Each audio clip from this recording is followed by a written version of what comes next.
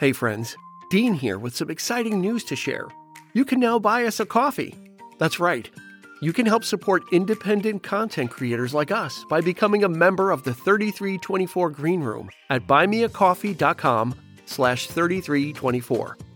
Our episodes will always be free and that will not change, but your support at buymeacoffee.com/3324 will help us continue to bring you the best in music and movie podcasting, in our humble opinion.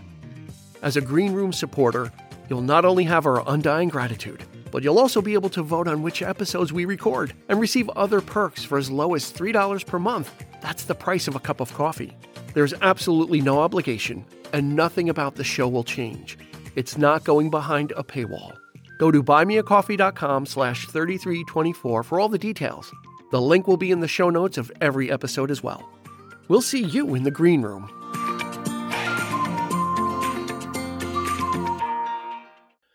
Wake up your Tamagotchi, open a fresh pack of Pogs, and button that flannel shirt, because we're coming at you with a top 5 alternative hits of the 90s.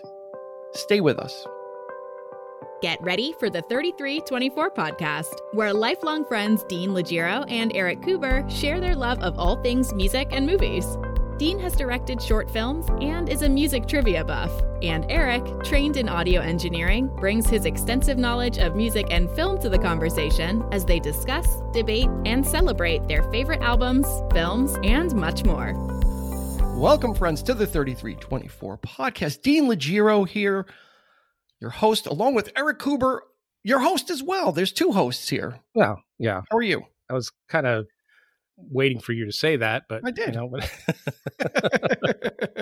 Welcome, everybody. Welcome. Yep. Thank you for joining us.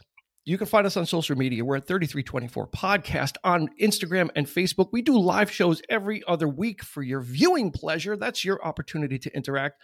The big exciting news, we now have a Facebook group where you can post and interact with us as well. It's a lot of fun. So join us over there, won't you? And for this top 5, we have a special guest. Christy Cuomo is with us. She is another multi-hyphenate. Our guests seem to be multi-hyphenates. Actor, writer, director. I had the privilege and honor to work with her during our Level 92 Films project, and she's also a producer extraordinaire. So welcome, Christy. Thank you. Thank you for having me. It's good to see you, Dean and Eric. Yeah. Nice to have you as well. So this top 5 is the top 5 alternative songs of the 90s. And that was kind of a throwaway subject initially. I was like, oh yeah, let's just, I want to do top 5. And Christy's like, yeah, like top 5 90s would be great of alternative. I didn't know how difficult this was going to be. You should know by now that nothing is throwaway on this show. We got standards, so you need to, come on now. It has to be hard. It has to be difficult. It took me longer to make my list than it did to pick out the color of the car I bought. And that is a fact. Yeah, that's great. The mistake I made was pulling up there's a Spotify playlist called 90s Alternative Hits. Yeah. And I'm like, I'll check this out. I pretty much knew, I had like the bunch in my head, and then it's like a song came on. I'm like, damn it. And then another song, I'm like, damn it. I know. And then another one, I'm like, damn it. I'm like, ones that I forgot about, ones that are just so great. And it made it worse.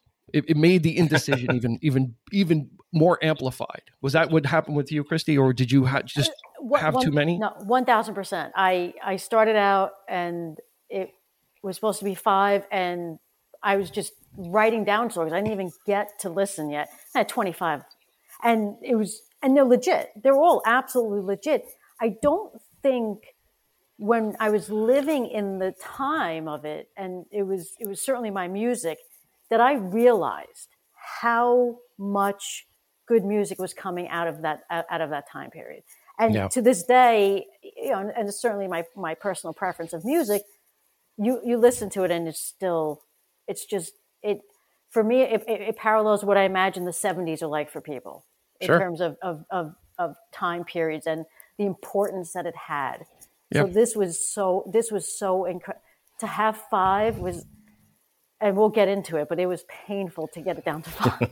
So if I'm reading this right, because it seems like we all have like more than enough. I think that the top 5 will probably take a half hour. The honorable mentions will take about 7 hours. Yeah, probably. Yeah, I probably don't have quite as many as you guys do, but I kind of approached mine with the the 90s, as I mentioned on the Nirvana episode, and probably the Jewel, that a lot of this music was just at the time was like passing me by. I really, really wasn't paying that much attention because I was still getting into stuff from way back, like the 60s and 70s. I was still approaching that kind of stuff and getting into like other things like jazz and blues and all this other kind of thing. But you're right, Christy, they're so much great stuff, so much great music. Well, what I think might have happened is because we have a 10-year age gap between us. So for me, it was a perfect storm. I was 14 to 18 years old. Yeah. And those 4 years is just that adolescence and that moodiness and that angst and literally everything that they were singing about. So for me, it was like, and growing up, I had a good amount of light and dark. As a creative person, I think a lot of us, we toggle between the two. So it wasn't walking around like, oh, kill me now or anything like that. But I was writing poetry. I wasn't afraid to explore inside of myself. Like I was self-reflecting. I was always told I was an old soul, even as a young kid. You and Eric should meet and go bowling. And do you have bowling shoes there? Yeah, sure. My size 12s. But when this music hit, it was like, oh, okay, like there's kindred spirits out there, and it spoke to me. So I think that 10 years, like for me, it was just I was in the moment and I was loving every second of it. Yeah. I think for me, I always thought myself as being disconnected from music at that point, as far as popular music. I'd always, in looking back, I'm like, oh, pretty much the 80s, I stopped and was kind of like not into anything. But after listening to the playlist and going through, I forgot how much music I was listening, even though I wasn't buying the albums. Right. There was still, MTV was still kind of vibrant at the time, and still, because I'm looking at the list and I'm remembering the videos as well. I'm like, I remember the videos when they were being played. So MTV was still kind of a factor throughout it all, and big into, that's when kind of like the Napster thing was going on, and sharing for as whatever good or bad that was.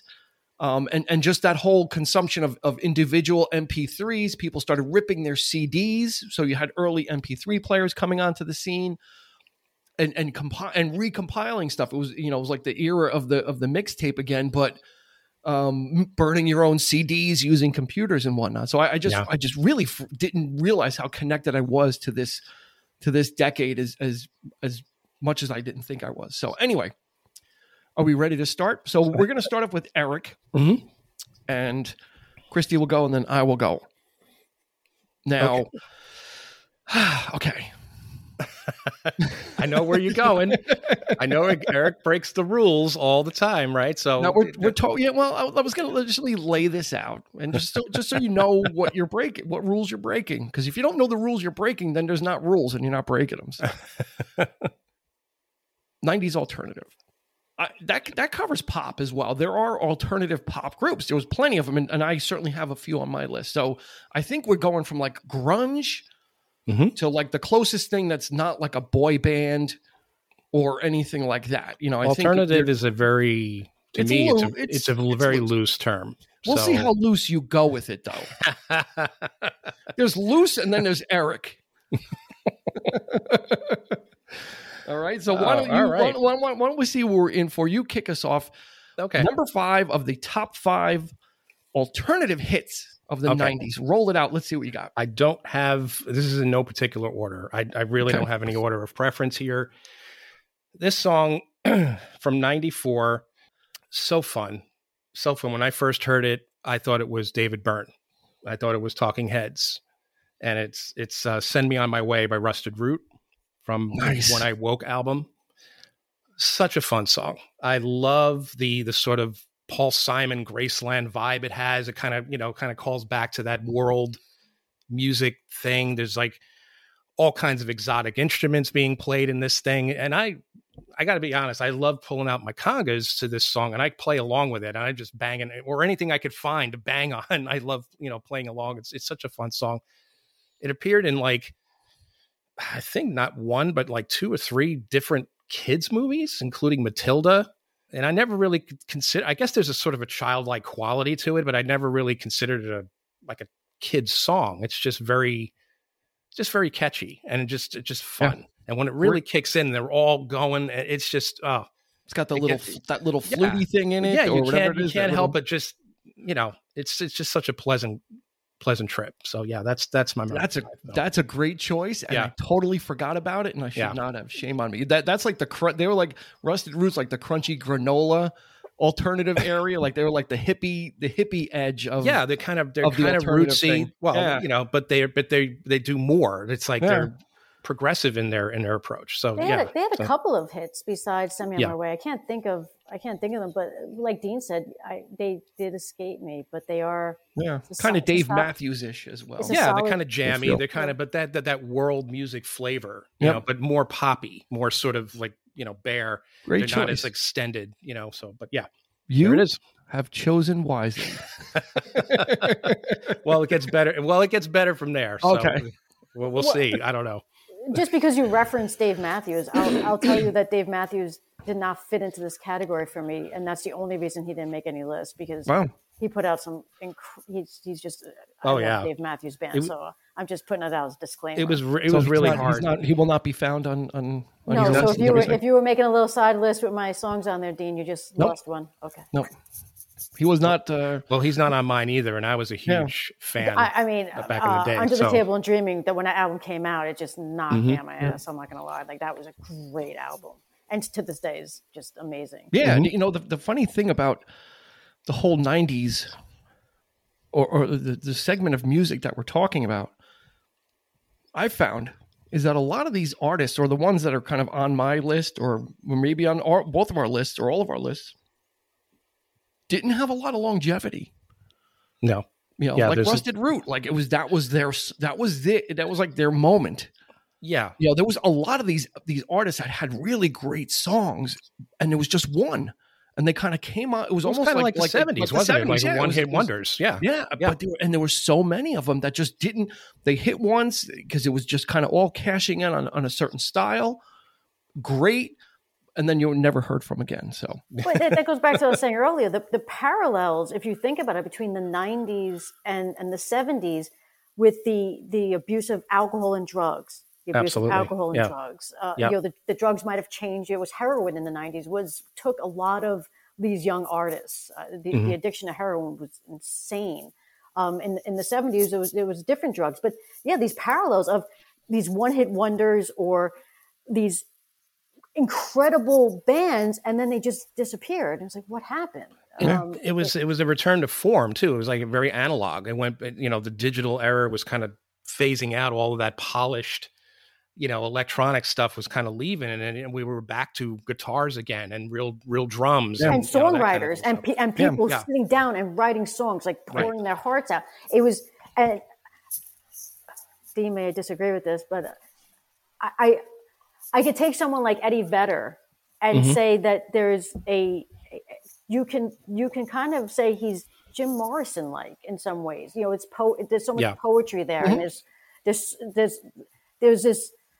vibe that this person gives out, and this connection that people feel to them. So for me, the 90s and the 70s are just and they're my two favorite time periods of music. I think what happened in the 90s was with the rise of grunge. I think that because it happened literally at the beginning of the decade, I think it actually reset rock music, as it were, because like Eric said, the 80s had all that polish and the really glossy production sounds. And when grunge literally hit, it kind of reset the way records are made. And then things started to re-evolve again. Then this is where this alternative kind of music came from. Is it grew out of grunge? It got a little more poppier. Mm-hmm. Some other groups took the next step forward of more poppier and kind of I think the 90s were kind of like a reset for the music because of grunge. They were able to kind of, you saw like these groups, more introspective writing again, and it wasn't all the glossy electronic of the 80s. So, yeah, Christy, what do you have for your top 5 alternative hits of the 90s?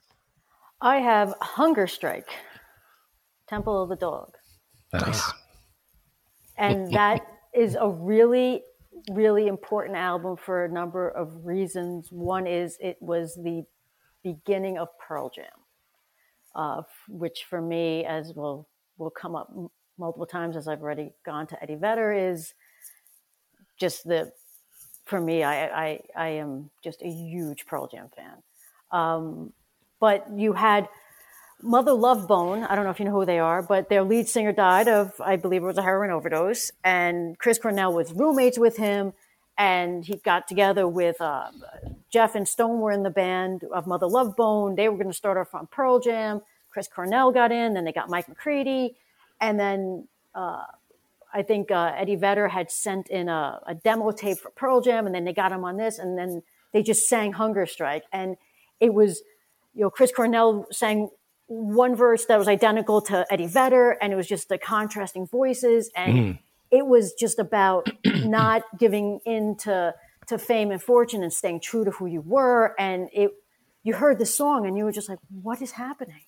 Like, what is going on? Because again, coming from the 80s and all of this poppiness and polished music and synthesizers and freestyle. And I never really in the 80s kind of grasped onto anything. I think I was listening to, like Dan Hill when in the 80s. Like my friends are listening to freestyle and I'm listening to like 106.7. Sounds like yacht rock to me. Right, Eric? Eric and I listen to it when we go bowling. And so when Hunger Strike, when you heard Hunger Strike, you're like, wow, like, and just the voices and you can hear the pain in those voices. And for me, Hunger Strike was just yeah. What a debut from Eddie Vedder. I mean, he was virtually an unknown. Chris Cornell was back then. Soundgarden was still relatively unknown as well. So for these two just to like make this tribute album is really what it is, and what a debut. I mean, yeah, you hear like if you want to know everything need to know about Eddie Vedder, listen to Hunger Strike, and that's like his vocal inflections, everything that he laid out in Pearl Jam. It began right there.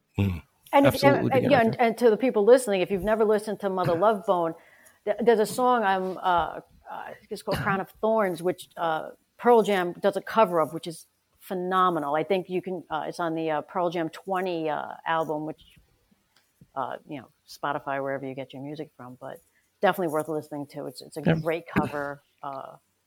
And the Temple of the Dog actually started because Chris Cornell wrote some songs as a tribute to Andrew Wood as because it was his roommate and he died. So that's how this whole thing started. So it's an important song for this period.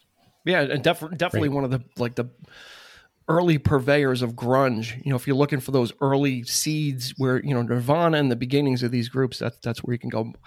My number 5 is nothing like any of those. My number 5 is really kind of this is going to be the first shot of pop music, but it is such a great song. I know what it is. What it is. My number 5 is The Way by Fastball. That's not what I thought it was going to be, but that's really good. What a great, just bouncy 1998-ish. Like I was saying, kind of the music was evolving out of grunge and into alternative, and then getting some of the pop stylings, but still maintaining some of that quirky edge and not full boy band stuff. And The Way by Fastball is just a great. It's got the twangy guitar solo, which I love. It's got that surfy guitar. Yes, it's a 3-piece outfit, so they really are it's a tight sounding song. The song is actually inspired by a real life article about this old couple who died. They were found dead in their car, and they were like not near like where they were supposed to be, like they were going somewhere. And they wrote a song about it. And The Way was just like, this was just on a constant loop, this song for me. Like back in when it came out in 98, it was all over MTV. I think McGee, was a big director, who became a big director. Now, you don't even hear about McGee anymore, right? He was like big for like in the early 2000s, but he was a music video director. I think this was one of his, and you could tell. Yeah. It's got that style, but yeah, The Way by Fastball is just, great choice. They're one of those guys. Yeah. These guys are like around at festivals, like local festivals nowadays, but sure. Yeah. Kind of they had that one moment with this song. And I think what we're going to do is we're going to make a playlist on I'll make a Spotify playlist of all of our picks, and we'll share it to the group. So you'll be able to listen to everybody's choices. So my number 5 is The Way by Fastball. Eric, great. Number 4, let it rip. So my number 4 is the aptly titled. This is not a hit per se, but it was recorded in 91 for their first album, but it became an outtake. Oddly enough, I don't know if I was really impressed with the fact that they came out with an album so early of outtakes and B-sides, only after 2 major releases. But it's the Smashing Pumpkins from Pisces Iscariot. And the song called Obscured, which I absolutely love. It's a sort of spacey kind of thing. And I actually kind of got into it a little bit later when I was going through a really difficult time in the 90s. I had moved to Florida, and I met a lot of great people down there. That's where I met my current wife. And they were all into these kinds of groups like the Pumpkins. So I kind of owe it to them. They kind of got me into this stuff. This album is like nothing on this album is like throwaway for me. This has like their cover of Landslide, Fleetwood Mac. It has. It's a great cover. It's a great cover. There's like 3 different. Yeah. It is. It's just. It is a great cover, and it kind of blurs the line. Like we were talking about, like the 70s and the 90s, right? It's like Billy Corgan really touched upon that. That connection there, or that sort of, going back there. And I know I know Fleetwood Mac might have been Tusk, could have been the inspiration for songs like that and songs like Obscured, because it's very kind of spacey. There's a little, electric guitar flourishes. It's mostly acoustic. And it kind of fades into this like odd, like real, like kind of off-putting, like tone, like, and it just kind of, fades into that. And it leaves you kind of disturbed. Like, you just, that's the Pumpkins. They're always looking to do something different there. And their early stuff, I don't like anything past Melancholy and the Infinite Sadness. I mean, everything they did after that, I could do without, but I really like their first 2 records. And this album, like I said, just a really great sort of odds and sods. It reminds me of the Who's Odds and Sods. It was that kind of album. And like I said, nothing is throwaway on this record, but Obscured, I love the lyrics. I kind of relate to a lot of the lyrics, lost your head. Now I sleep on the floor. Things we said, we don't say anymore. Those, kinds of things. So it really it was quite apt of what was happening with me with my divorce and, and then meeting my new wife, and just that sort of up and down of love lost, love found. So, groups like this and albums like this sort of came at the right time. And there were several that kind of fell into my lap that way in the 90s. So, yeah.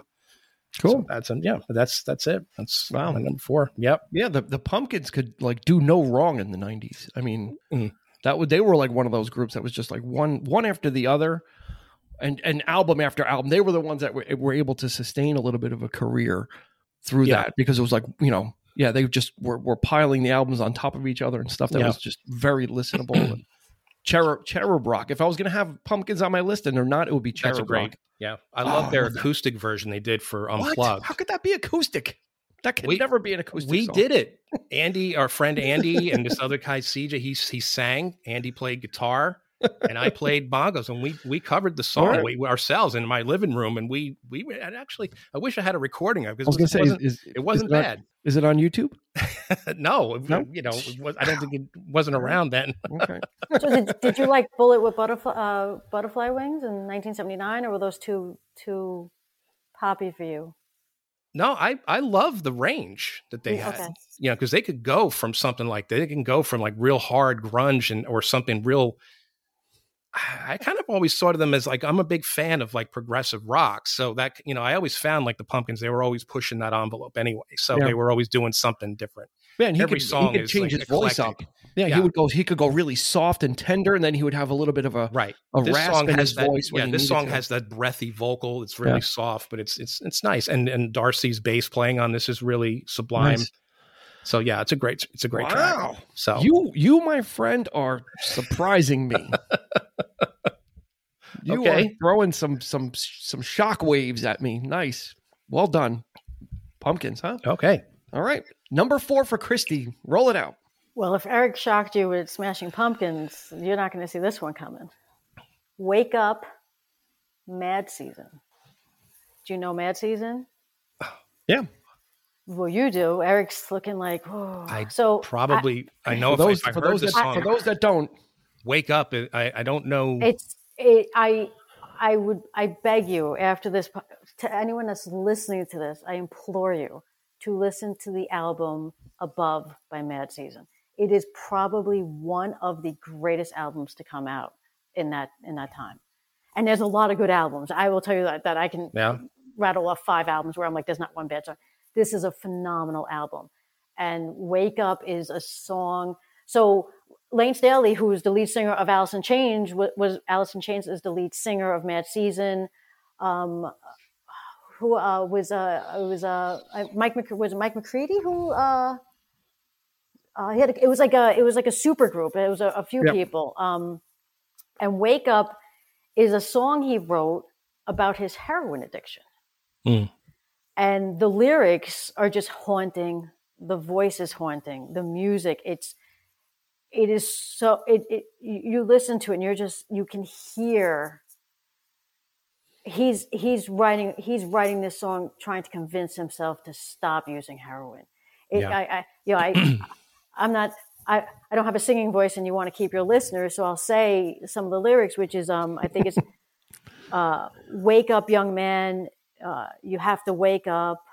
This love affair has got to end, 10 long years. So it's something like that. And he's saying, for 10 years, I've been using heroin, and there's no way. Like this is a slow suicide. And sadly, he in 2002 he dies of a heroin overdose. But it was a crying out for help, or just admitting out loud to the world, I have this. And there's a beauty in that. It's tragic, and I don't mean to sound. I'm not saying that his death was beautiful, but there's a beauty in just being able to express that in that way. Yeah, there's an honesty to it. There's a truth to it, and that if anything, he didn't. I would say, I guess, even though unfortunately it took him, but he didn't die in vain, because at least he got that out there. And who knows how many lives he could have potentially helped save, but it's just, you have River of Deceit on that album. There's so many good songs. If you've never heard it, please listen to it. It's just a really good album. Going deep, deep in the well. She's going with two so far two super groups. Unfortunately, unfortunately. Well, Traveling Wilburys did put out an album in the 90s. Traveling Wilburys. They don't fall under alternative. Well, it looks like you're going for super groups, so I was just trying to find one. I'm trying to figure out what the next path was, but they're not really alternative. He's got to squeeze Jeff Lynne in there somewhere, right? It always comes back to Jeff Lynne. Always. I'm just thinking super groups. That's my last super group, I think. Okay, fair enough. Done with super groups. My number 4. I think it's I'm going to go out there and say it's probably one of the prototypical really alternative songs. And it's a strange song, but I really like it. It's oddly catchy, and it's just got a lot of different things going on it. And it's Cannonball by the Breeders. And what, did you have that on your list? It was on my list. It was? It is? It is. It is, okay. Well, but I have a backup. So yeah, it's just, it's great. Something about that song. It has a lot of the things I don't usually like in songs, like distorted vocals that are put through like a speaker and stuff like that. But it's just something about the bass, and then there's like that guitar lick that goes over and over, and it's like the start stop chunking guitar. The Breeders were largely from Kim Deal, who was the bass player for the Pixies. Mm-hmm. She has a twin sister, Kelly Deal, who really wasn't a guitar player or a musician. I think she worked for NASA or something. And she was having issues with Kim Deal was having issues with the Pixies, in and out. So she said, I'm going to make my own band. So she got her sister to come on and learn how to, play guitar. And just Cannonball is just a strange song, but I really dig it because it's so weird. And there's not a lot of lyrics to it. The lyrics don't even make sense. They're throwaway lyrics. So it's more just about the feel and the crunchiness and the chunkiness of the song. And just the fact that they hit it so hard too, like the vocal, they just like really like push it right in your face. And that was from 93. Yeah. From their album Last Splash. So I think that was, for me, when I think about alternative music and you think about the one-offs or the ones that kind of came and went, I think the Breeders probably doesn't get enough respect, but apparently so, because Eric thought of it as well. So I as I mentioned, and I think in our Jewel episode, women in the 90s I think I probably paid more attention to the women artists than anybody else, so songs like that on the radio, hearing that, you always kind of pick your head up and you're like, I just love the way it starts and then stops, and then they reveal the title of the album. And that's probably the only lyric that actually makes any kind of sense, is that you can hear the last splash. And there it is, but I love the chugging guitar, the bass line on this thing is great. Yeah. It's a real good stuff. Fun song. So yeah. Okay. So since you're going to go with number 3, you're going to go right into? I'm going to go right into it. So, right. I have to pick another woman artist. So, and this is going to be an odd choice. And I guess you could say it is alternative, but it's also sort of weird, and never thought in a million years that I'd be into this kind of thing. But no. The album is Dummy by Portishead. And I'm going to go with Glory Box as one of the hits off this record. And there's really not much to say. And I guess the song pretty much implies what it is. It's extremely erotic, extremely sexy. It really captures that mood. Love her vocal on it. That's sort of, that smoky vocal. I love the trip hop thing. I love this is, they were kind of getting back into the sort of effects driven, putting that back into the music. You hear the sort of the scratching, like as if it's a vinyl record, like, mm-hmm. You hear that static in the background and that kind of those little effects. But yeah, I really dig this album. I just love the mood of it. I love the sort of jazzy, kind of smoky, filled room feel, so, and her vocal is just absolutely amazing on it. I didn't really, it's beyond this album. I really didn't pay much attention to what they did after. They only put out like 2 more albums after it. And I think they're still together, but they're not really doing much. But yeah, that's my number 3. So, in replace that, it would have been the Breeders, but that's I replaced it with just to make it. He ruined it. No, he didn't ruin it. I just That's the first time we've ever had. No, we had Star Trek in our top 5 TV shows too. We did combine then. Nice, Portishead. Wow. For the playlist, for the playlist purposes, at least we won't have any overlap. So we'll put Portishead on there. Or you know what? I wouldn't have a problem putting Breeders on the playlist twice. You hear it, and then it comes around again. I mean, I'm all about listening to songs more than once, so I wouldn't have a problem. Doubling up on the Breeders as well. So, Christy, number 3, top 5. Well, hits of the alternative. Listening 90s. to songs more than once, this song came out when I first started driving. So it reminds me of driving my 1986 Toyota Corolla. I had the cassette single. So I'm aging myself, obviously. And cassette singles rule. Cassette singles were great because you didn't have to rewind everything. But I would play this over and over again. Window hand cranked down. The window, I needed two hands to roll down, by the way. It didn't work that well. Needed a hand to go up, get the window up, and sing at the top of my lungs like I was getting paid for it. What's Up by Four Non Blondes. Great song. Great choice. That Linda song, Perry. That Linda Perry's voice, that gravelly voice, song, when it came on, I was literally singing it like I was being paid to sing it, screaming at the top of my lungs, singing it like I know how to sing, which I don't. And it takes me back to being 16 years old. I think it came out in 93. And it's just a great song. 25 years old, she's thinking, comparing society to an institution. She wants to start a revolution.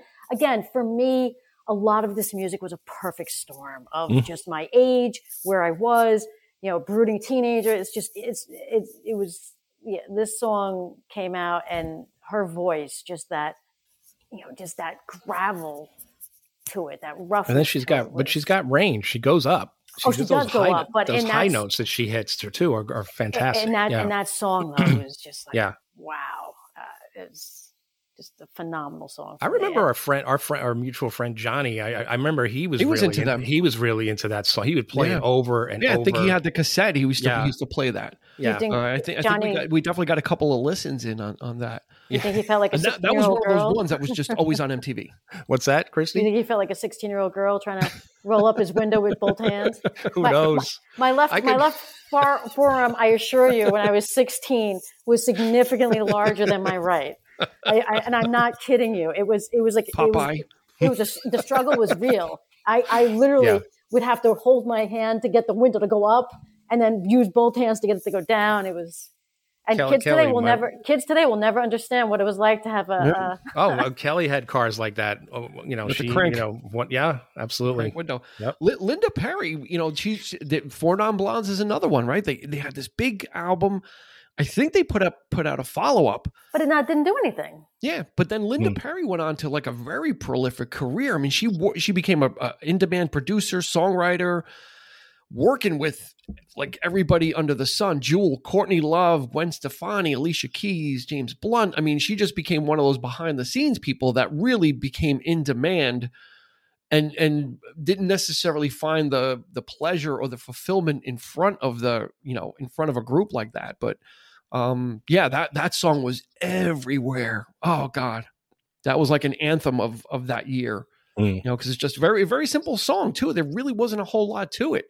So it was about the feel. It was really about the feel of that song, and the vocal performance is really what carries it. And I think that's what one of the bandmates had said at one point is the song was about how it made you feel. Really had nothing it didn't really mean that. Like every song doesn't have to have some meaning, but what was your interpretation of it? What did you get from it? And how did it make you feel? And it's a testament. Like I literally am brought back. If I hear that song, I am literally brought back to a point in time. And that's a good song. That's a strong song. It was early too. I recall. Was it 92? I think 93. I think it came out. Okay. I just started driving, so I was 16. So. Well. Yeah. So like I said before, like we're heading into that sort of analog territory, like acoustic guitars, and it's just coming right out of the 80s. I mean, it was that's something like that was really refreshing to hear. I was going to say it was a welcome change. Yeah, absolutely, especially for probably people like us with a certain musical taste. Yeah, no, definitely. Four Non Blondes, it was definitely a forerunner of what was to come with the whole Lilith Fair generation and the whole Lilith Fair group of female artists, like we talked about in the Jewel episode, where that was kind of really pushed to the forefront. And Four Non Blondes was kind of a little bit ahead of the curve on that, but a powerful song nevertheless. I mean, that's a great choice. That's a great choice. Yep. Number 3 for me, there's a rhyme. I was into this band in the 80s, and thank God they kind of did something in the 90s. So in the 80s, I discovered this really strange band called Camper Van Beethoven. Okay. Really eclectic, really weird, but poppy, just really weird stuff. And I really love them. I really got into them. They broke up in 1989. What happens in the 90s, the leader of Camper Van Beethoven, David Lowery, comes out with a new group called Cracker. So I got to hear a whole bunch of music from him again. And their first album, Kerosene Hat, had a song called Low, which is just a driving guitar song, just like kind of unrelenting, but then it's got a really subdued vocal, and which kind of goes up and down. It's just one of those ones that I really loved, and I was happy to see like a band that I liked in the 80s get reconfigured and adapt and say, okay, well, Camper Van Beethoven isn't really going to work for this, so let's come out with a new band called Cracker, and we'll be in the alternative thing. And they just literally transitioned right into it, and they had a whole bunch of other songs, but Low was like the one. If you ever saw the music video, it's with the comedian Sandra Bernhard, and she's boxing the lead singer David Lowery, who's like he's like skinny as a rail. And in the video, she's just like beating the crap out of him in a boxing ring. He just gets like totally bloodied by her. But that was just kind of, for me, a great kind of callback to a band that I liked, that broke up and then like reemerged as something totally different. Sounds nothing like Camper Van Beethoven, a total reinvention by the lead singer of something totally new. So I kind of dug that part of it. So that this is kind of like a sentimental, may not be the greatest of the alternative hits, but for me, more of a sentimental thing that a band that I liked kind of reemerged and resurged in the alternative 90s. Yeah, I kind of think of bands like in the 90s, like Wilco. They kind of felt like that kind of band. They're very eccentric. They didn't stick to any one sort of thing. Like if you listen to something like Being There, I think it's their second album, or it might have been their debut.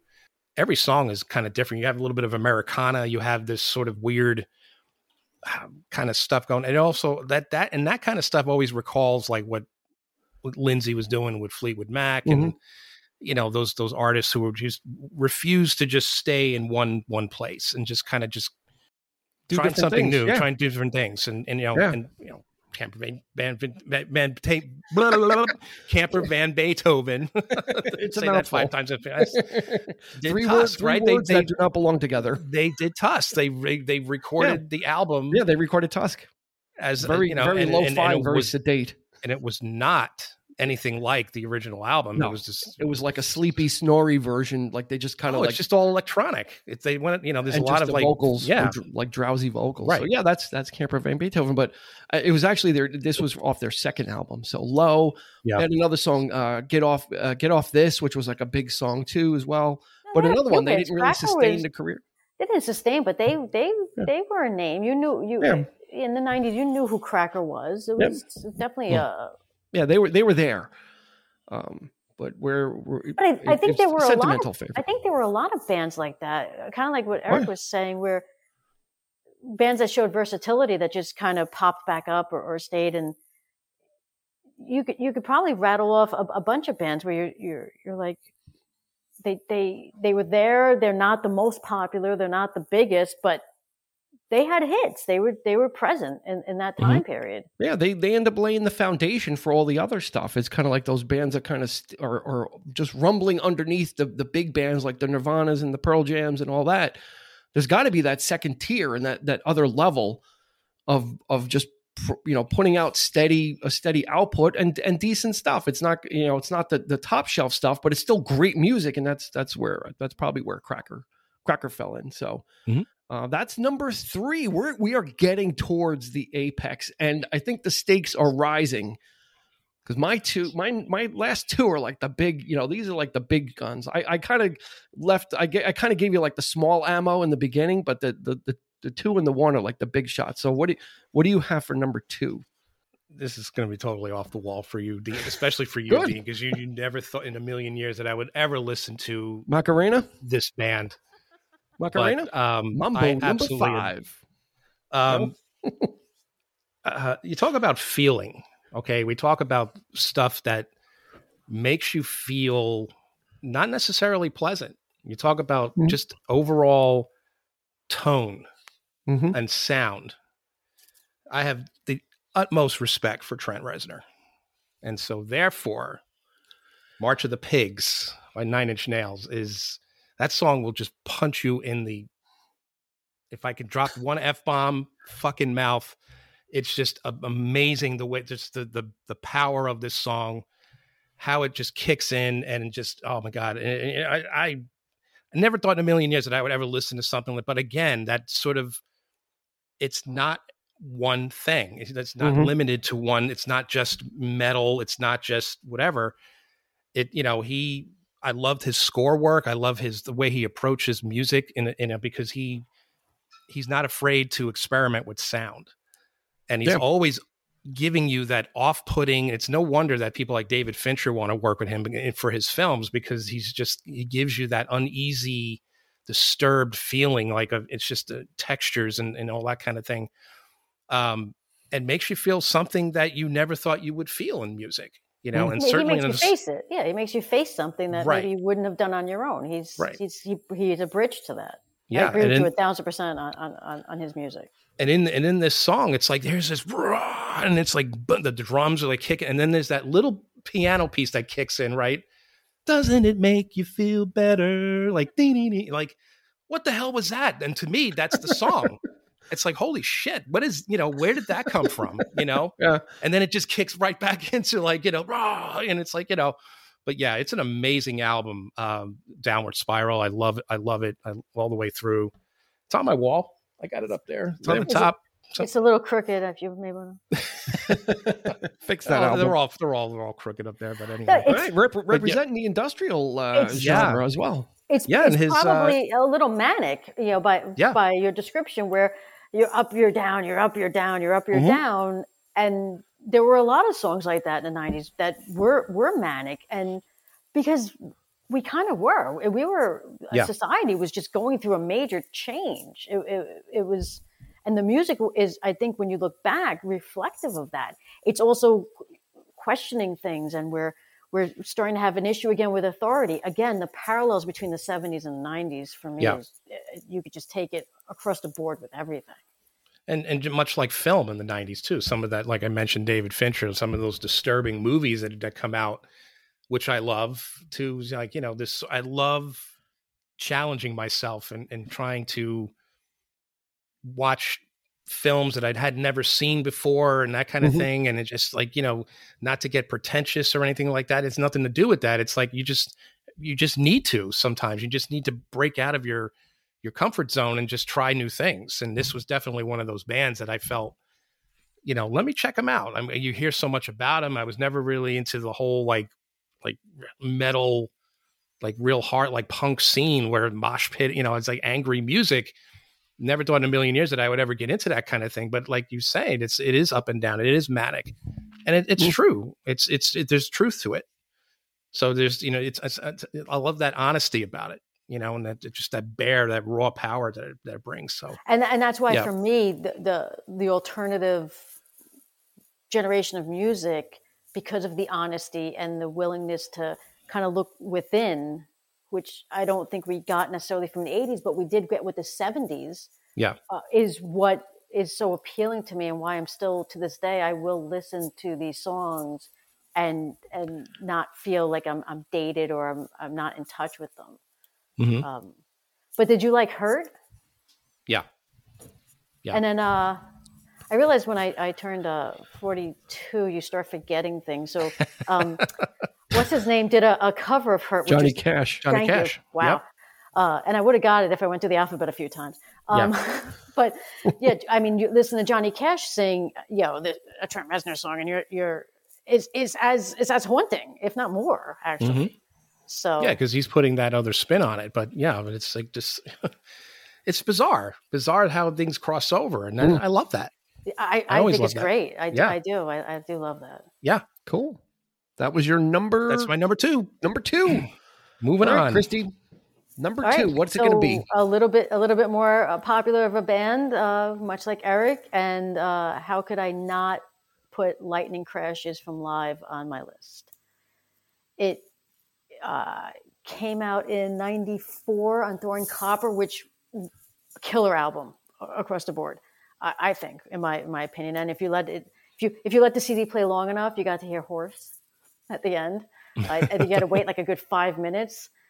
But kids today don't understand. You'd have to let a CD play out, and then eventually a hidden track would be there. Yeah. But Lightning Crashes came out. It just Live had put out, I think, 3 singles, maybe Selling the Drama and I Alone, which 2 songs I love, came out, and they didn't really do much. And then Lightning Crashes came out, and people sat up and paid attention. Mm-hmm. And I was never one for music videos, and I didn't get the music video. And later on, they said that there was people just misinterpreted what the music video was. And if you know the song, if you watch the video, it looks like mothers dying, giving birth, and it's really not about any of that. It's about the circle of life. The song, and the song was actually written. I think, whether I don't know if it's true or not, is they had a friend who died in a car accident from a drunk driver. And she was an organ donor. So her eyes went here, her heart went there. And so this song kind of evolved from just those emotions of just giving back. So when he's talking about, the placenta falls to the floor, and you're talking about the eyes and all of these, metaphors, he's talking about just how life just continuously keeps going. And when one life ends, another begins in a sense. At least, that's also, my interpretation. Yeah. But, and then the song kind of just, it stayed popular. I don't know if you recall when Columbine happened in '99. Lightning Crashes, and I would listen to this. I recall being on the train going down to the city.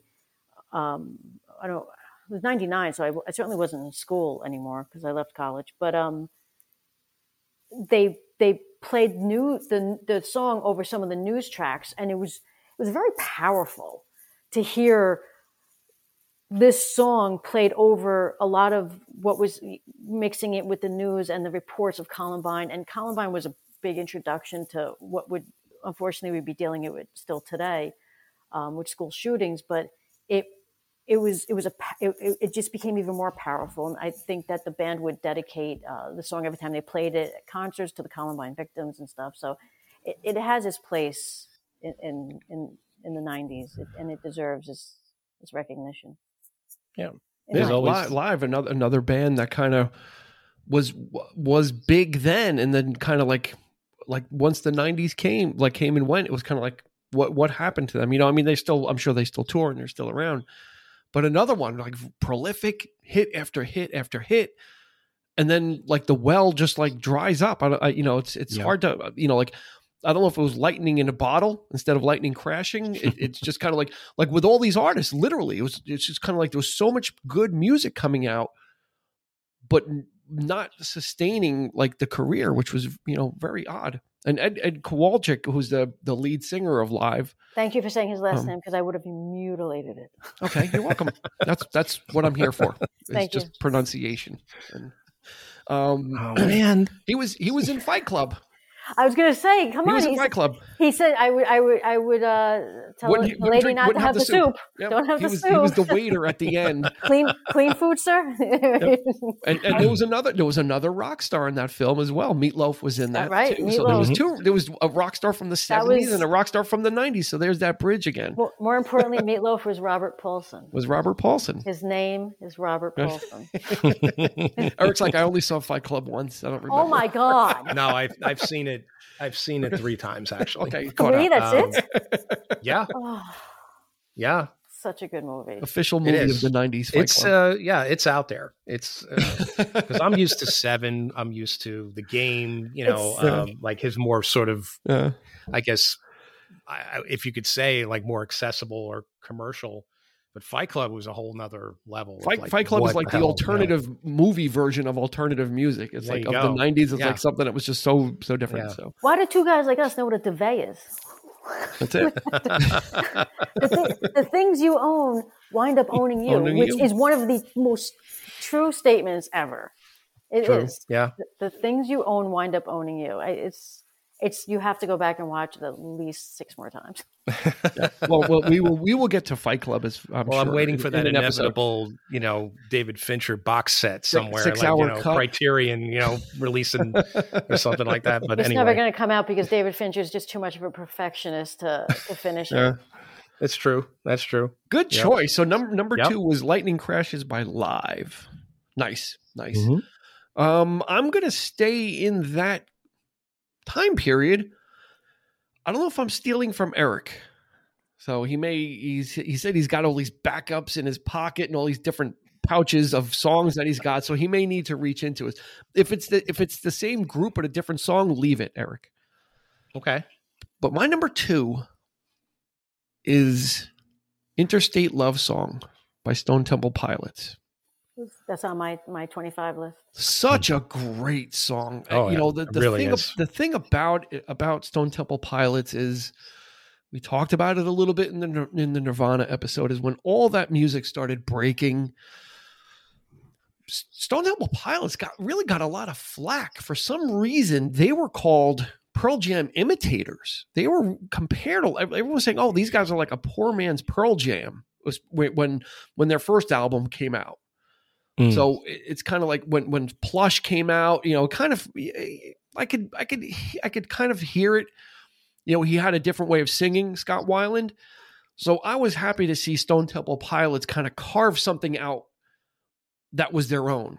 And when Purple came out and it was this and Vaseline and just songs like that, an Interstate Love Song it's a driving song, right? I mean, it's literally in the title, Interstate. It's like one of those songs that it's got like this acoustic guitar kind of opening. There's some kind of slidey guitar. And then you have the 3 hits on the cymbal, like, tss, tss, yep. Tss, and then the song just kind of kicks in, and it's chugging along, and it's got that pedal to the metal feeling. You want to be on the road. You want the wind in your hair.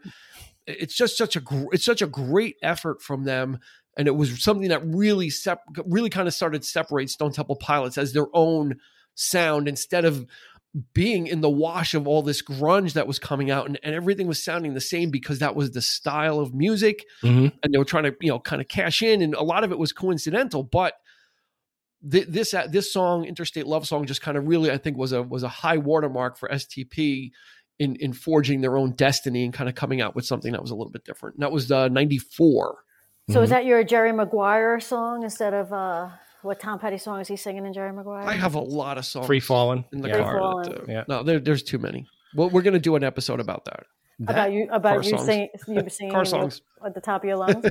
It is. It's one of those songs. It's a definite, absolute classic. And yes, it was an honorable mention, but it didn't make my official list. So no, didn't make the cut. No, right. But that was a great song, great album.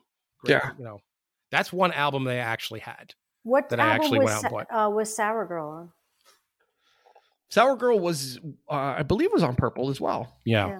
I believe that was with the video, with the Teletubbies. Like, it was like really dark. Sour Girl video. Sarah Michelle Gellar was in it.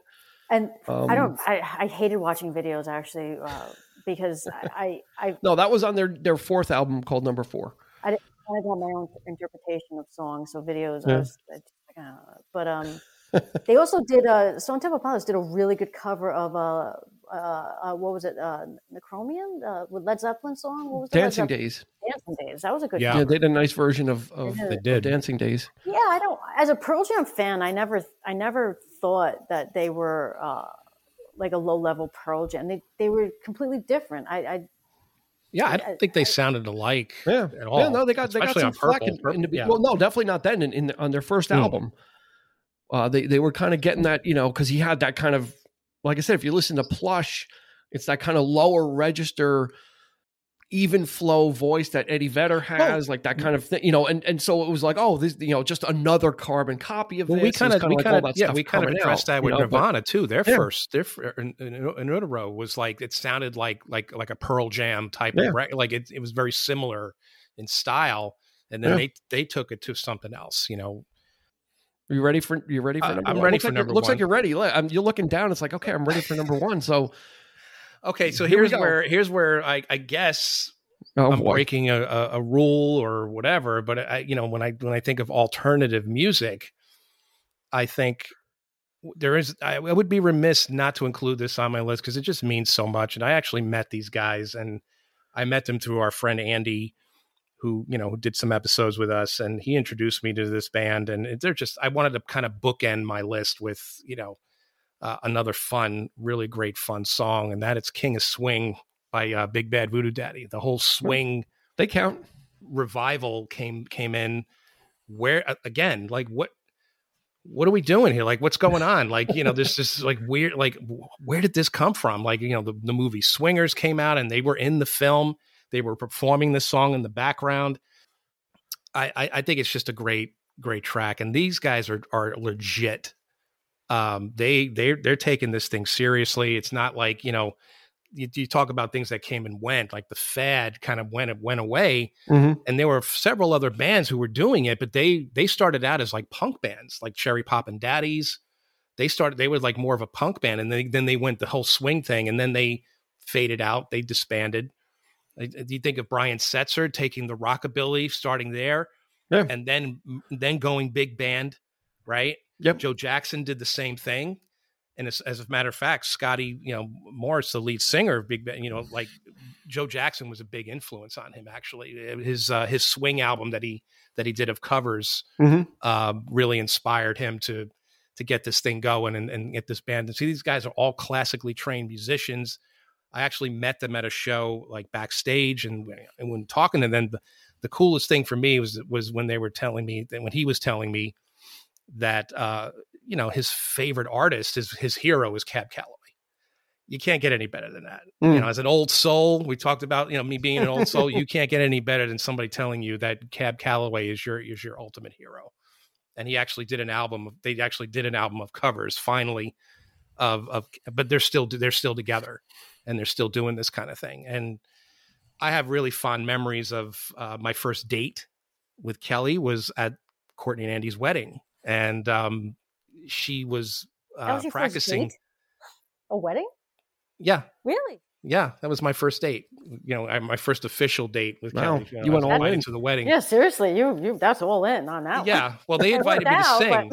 They invited me to sing at the wedding because we would all go to karaoke and stuff. So that was a big thing. So I did a lot of James Taylor, and so they wanted me to sing "You've Got a Friend."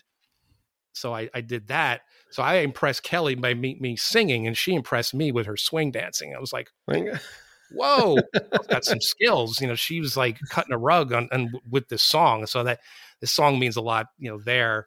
And I remember she was practicing with this other guy that we knew, and I guess she knew that she was going to be doing this because she was wearing underneath her dress, she was wearing like these bright rainbow colored like swimming trunks or whatever underneath. And so when he was like flipping her around and like under the legs, the whole bit, you could see like these brightly neon, like what the, like it was, left quite an impression, but it was awesome. So yeah, it's a very sentimental favorite. It's just, if you ever get a chance to see, if you haven't seen him, if you ever get a chance to see them, check them out. They put on such a great show, and and like I said, they're still doing it, and that's legit. That, I mean, they didn't waver. They're still doing the swing thing. They didn't try to make it more modern or anything like that. It is what it is. It's true blue. Great band, great song. So nice. There it is. It counts. It counts. It counts. Yeah, you're in. It's alternative, like, right? Yeah, I mean, it is absolutely. Whoever thought that something like that would come back? Yeah, absolutely. Yeah, with that, and with swingers, it just kind of became that whole subculture. Yeah, it's money. You are so money. It's so money. Yeah, we don't want to. We start talking about swingers, we'll never get out of here. Right? It'll be a good conversation. Christy, are you ready for your number one alternative hit of the 90s? I am. You ready to uncork it? I'm ready to uncork it. I don't think it would be a surprise which band it's going to be. Okay, lay it out. Let's have it. this band is you had said earlier, Dean, it was how all these bands, they would come out with this music, and even like live, they'd have all these albums, and then they would just kind of dissipate, or maybe they'd have one killer album and then they dissipate, or a couple of hits. And this band stood the test of time. They're still together.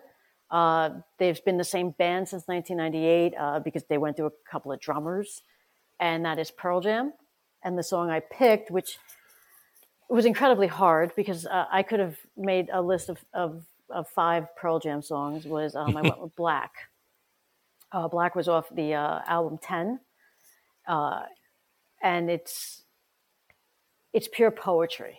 And that's the thing that attracted me to Pearl Jam and to Eddie Vedder. And I think Kelly talked about this on the Jewel podcast, and I don't think it's generational. I think it's personality. As soon as I got a CD or I got a cassette, the first thing I did is I opened it and I read the lyrics, because the first thing anything was to me was poetry. And then the music would just complement that. So if I felt a connection to something that was being said, then I was, that hook, line, sinker, I was done. I was sold. So in Black, he says, but I don't know where it is, but says, I know you'll be a star in somebody's sky, but why can't it be mine? And there's so much pain in that. There's just, and when he's singing it, especially with his voice, you can really feel it. And Black is about letting go, and it's a really personal song. It was such a personal song that they didn't want to release it as a single, because they didn't feel like you should just release songs because you wanted to have hits.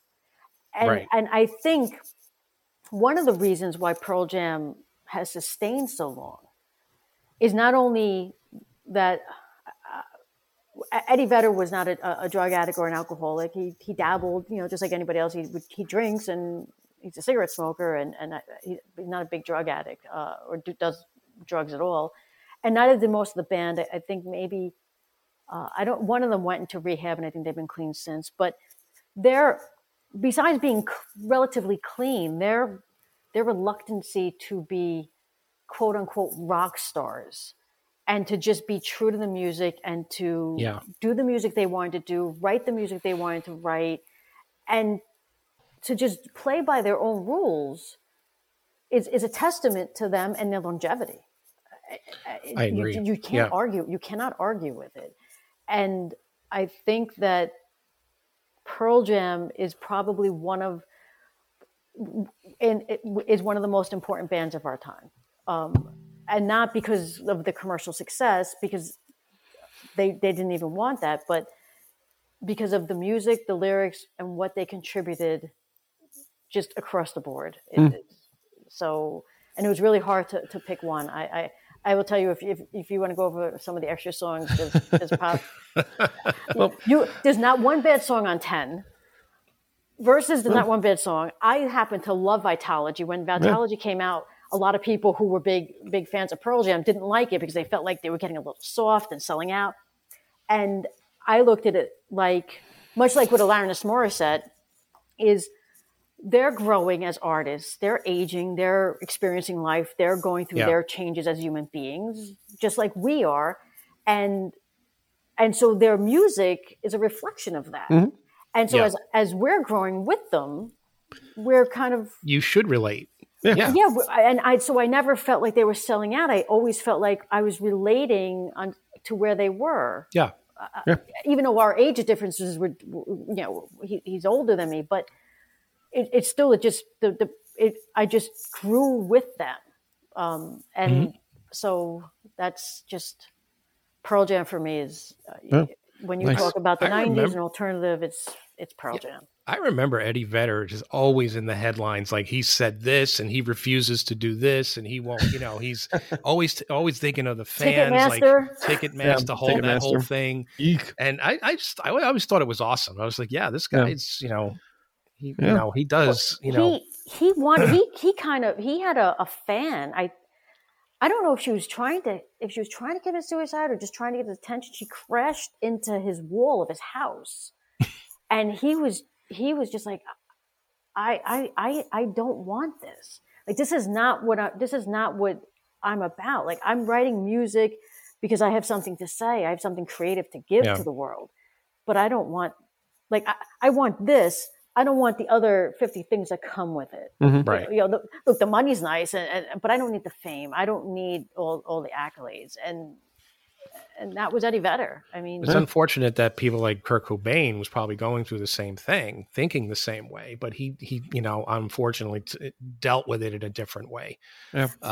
Instead I don't think that Nirvana could sustain. If you look at their second album, it was very much in the vein of their first album, and the thing about Pearl Jam is that they were able to evolve, which was key. Is the grunge thing kind of came and went. Yeah. And Pearl Jam was caught up in the wave of that, but they were able to swim to the shore, as it were, and kind of come out and continue to change. Eddie Vedder aligned himself with Neil Young. He aligned himself with a bunch of other artists that kind of where they kind of got their credibility too, of not just, they're this grungy band, but they're artists, and they kind of earn the respect of not only their peers, but of the fans. Now, Christy, when you said that they went through a couple of drummers, I thought you were going to say the band was Spinal Tap.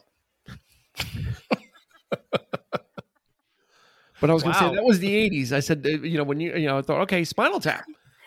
Wow, that was really out of left field. Spinal Tap. It was number 26 on my list. I was going to say no. That was the 80s, so you can't really use Spinal Tap. But great choice with Pearl Jam.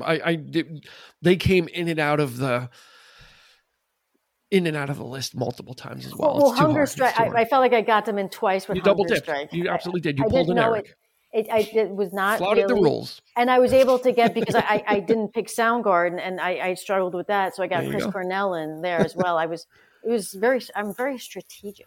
There you go. Nice, well thought out. Not like our lists. We just throw them together, Eric and I. I use the dartboard method.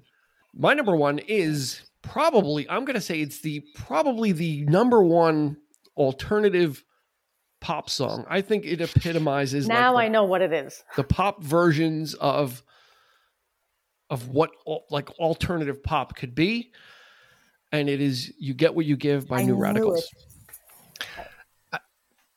What? Honorable mention again. Yeah. What? It's one of my honorable mentions. Oh, okay. Yeah, that's a great. Great this choice. Kind of song captured a moment in time. It actually wasn't a big chart hit. It only hit number 36 on the charts on Billboard, but it had that MTV impact. It had the alternative chart impact. It was just kind of a song that was just kind of bouncy, poppy, very well constructed, very hooky. Like the hook in this is if you're a pop fan, it's got a hook for days on it. And it's just one of those weird ones. And this was literally lightning in a bottle, because New Radicals was really kind of one person, Greg Alexander, pretty much. And he's the only consistent person on the album. There was different people on almost every different song. And kind of he got very disenchanted with things very quickly. And they made this one album, and that was it. And then, gone. He went back to songwriting, went back to doing whatever he was doing, and they literally disappeared. I mean, the epitome of a one-hit wonder, because they didn't even it's not like they tried. It's not like he said, okay, let's try and keep swinging at it. It was like one and done. It's like, okay, this is, we're done here. But it was just this really just hook-laden song, great lyrics, kind of, a lot of name checking at the end, Courtney Love, Marilyn Manson, all that kind of stuff, Beck, all the stuff of the time. For that, by the way. He did get a little flack. We'll kick your ass in. And he actually he met Beck somewhere afterwards and said, it was just a song, nothing personal. Beck was like, okay. And then Marilyn Manson was like, I don't care if he says he's going to kick my ass. I just don't want to be mentioned in the same lyric as Courtney Love. That's great. So the funny thing about New Radicals is obviously they went dormant. They disappeared. With the new election, they actually said if Joe Biden wins the election, New Radicals will reform and play this song for the inauguration. And they did. They literally came together and played the one song. How many years later? 20 something years later. But I think it's just the ultimate. If you're looking for the sugary pop side of alternative music, I think it's New Radicals, and one and done. This is it. This is all you need from them. Yeah. They had another follow-up hit In interesting trivia, there was a member of New Radicals, Danielle Brisebois, and you might know her from 70s TV. She was on All in the Family. She was the little girl that they brought in at Archie Bunker's place. She was She was in New Radicals. I did not know that. She played keyboards and did a little backing vocals too. That's great.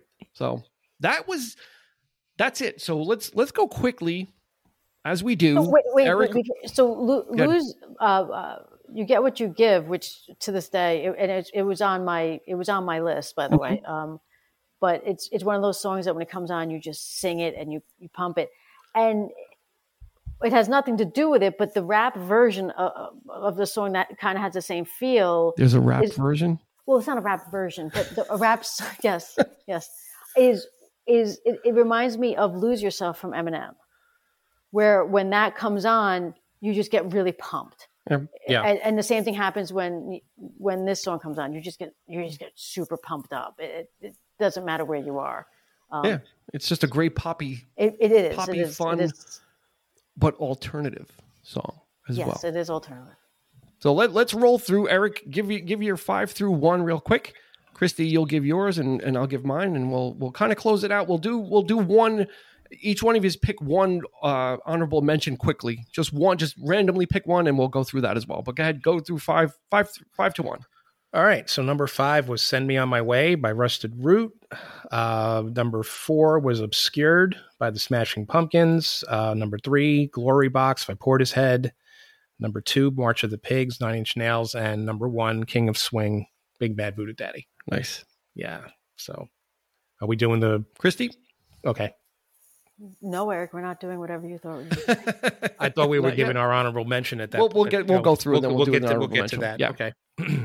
Number 5 was "Hunger Strike," coming off Temple of the Dog, 1991. Then I had "Wake Up," coming off of Mad Season's album "Above" in 1995.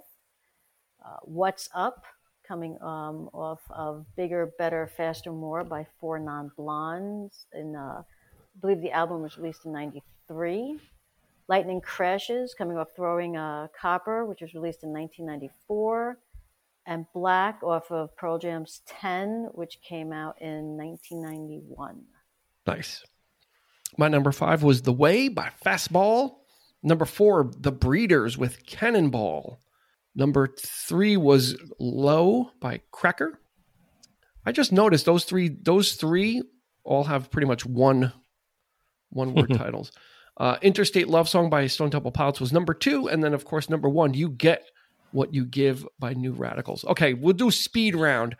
Pick one, just one from your list. Eric, rattle it off real quick. Oh, my God. One honorable mention. One honorable mention goes to Alanis Morissette's from her, it wouldn't be her second, her follow-up to Jagged Little Pill, "Love Unsent." Love that song. I love how she goes through all of these, her former boyfriends and people that she knows. It's really personal. I absolutely really like the way it's like a conversation. And it's just, most people would kind of be turned off by that, but she gets so personal with it. And it's just, I love the honesty there.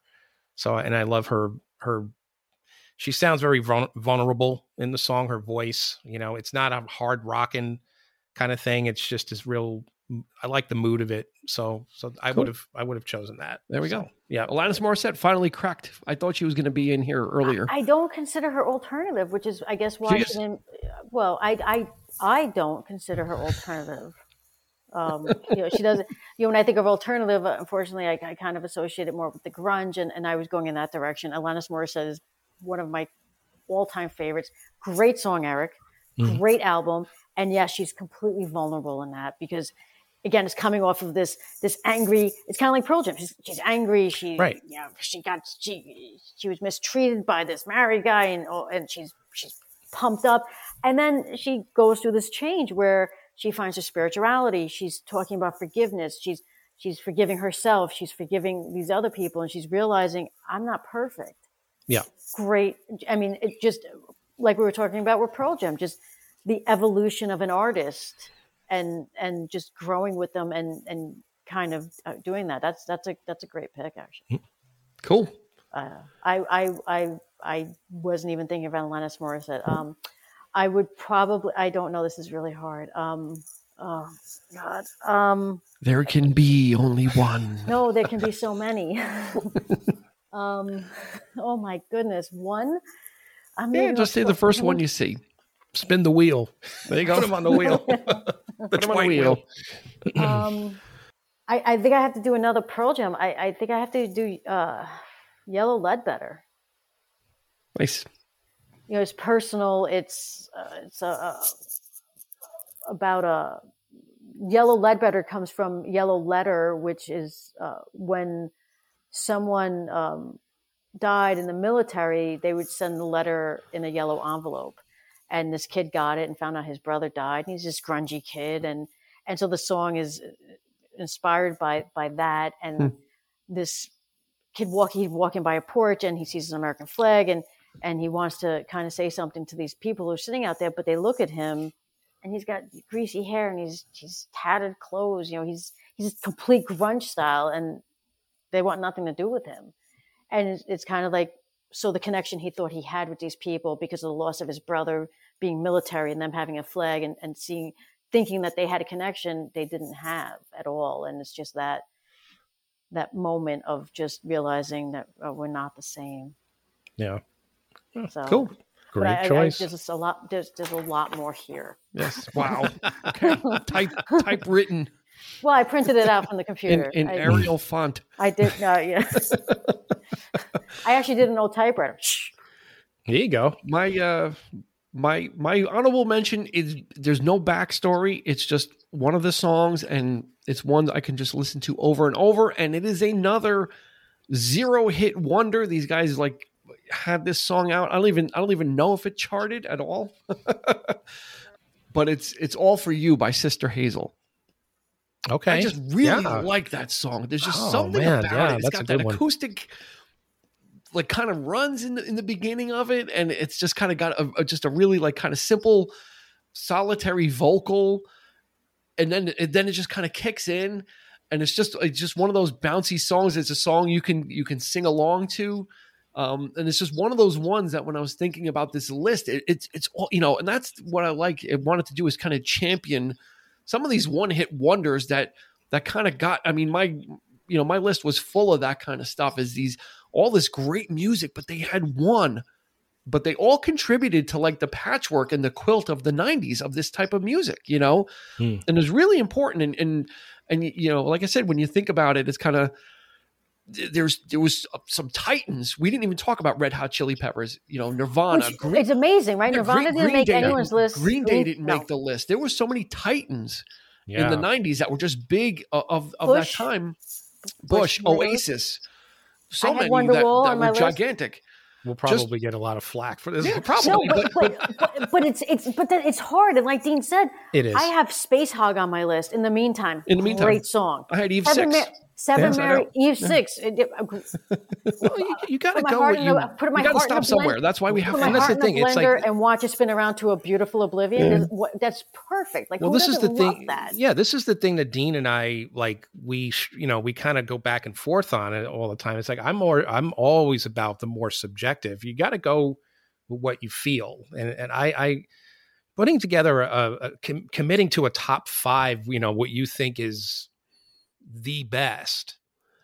That's tough. I mean, it's of its time, it's and conditional. We're not you can go by the charts, you can go by the hit, how much airplay it got, but ultimately, what it really comes down to is what it means to you. Yeah, absolutely. So I'm always going for that. So this subject then is ripe for interaction from you, the listener.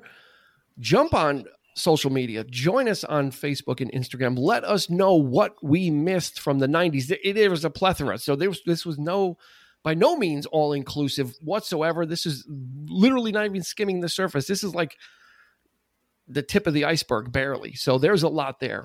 And I think we're going to make this into a Spotify playlist, so you can check that out and you can listen to some of the ones maybe some of the ones you don't know. And let us know what ones that you like as well. So I think that's going to do it for this episode of the 3324 podcast. We want to thank Christy Cuomo for joining us. A job well done. She brought some some classics from the vault with her. So we appreciate that. That's always a great thing. So thank you for joining us. It's much appreciated. Thank you for having me. And when we want to do the obscure one-hit wonders from the 90s, please let me know. And apologize to your friend Andy, because Nirvana made no one's list, and I'm sure he's not going to be happy. Yeah, well, maybe next time. Maybe next time. So join us on social media, 3324 Podcast on Facebook and Twitter. We have our Facebook group there. Give us your feedback. Let us know what songs you would put on your ultimate or top 5 90s alternative hits. For Eric, this has been Dean. We will see you on the flip side.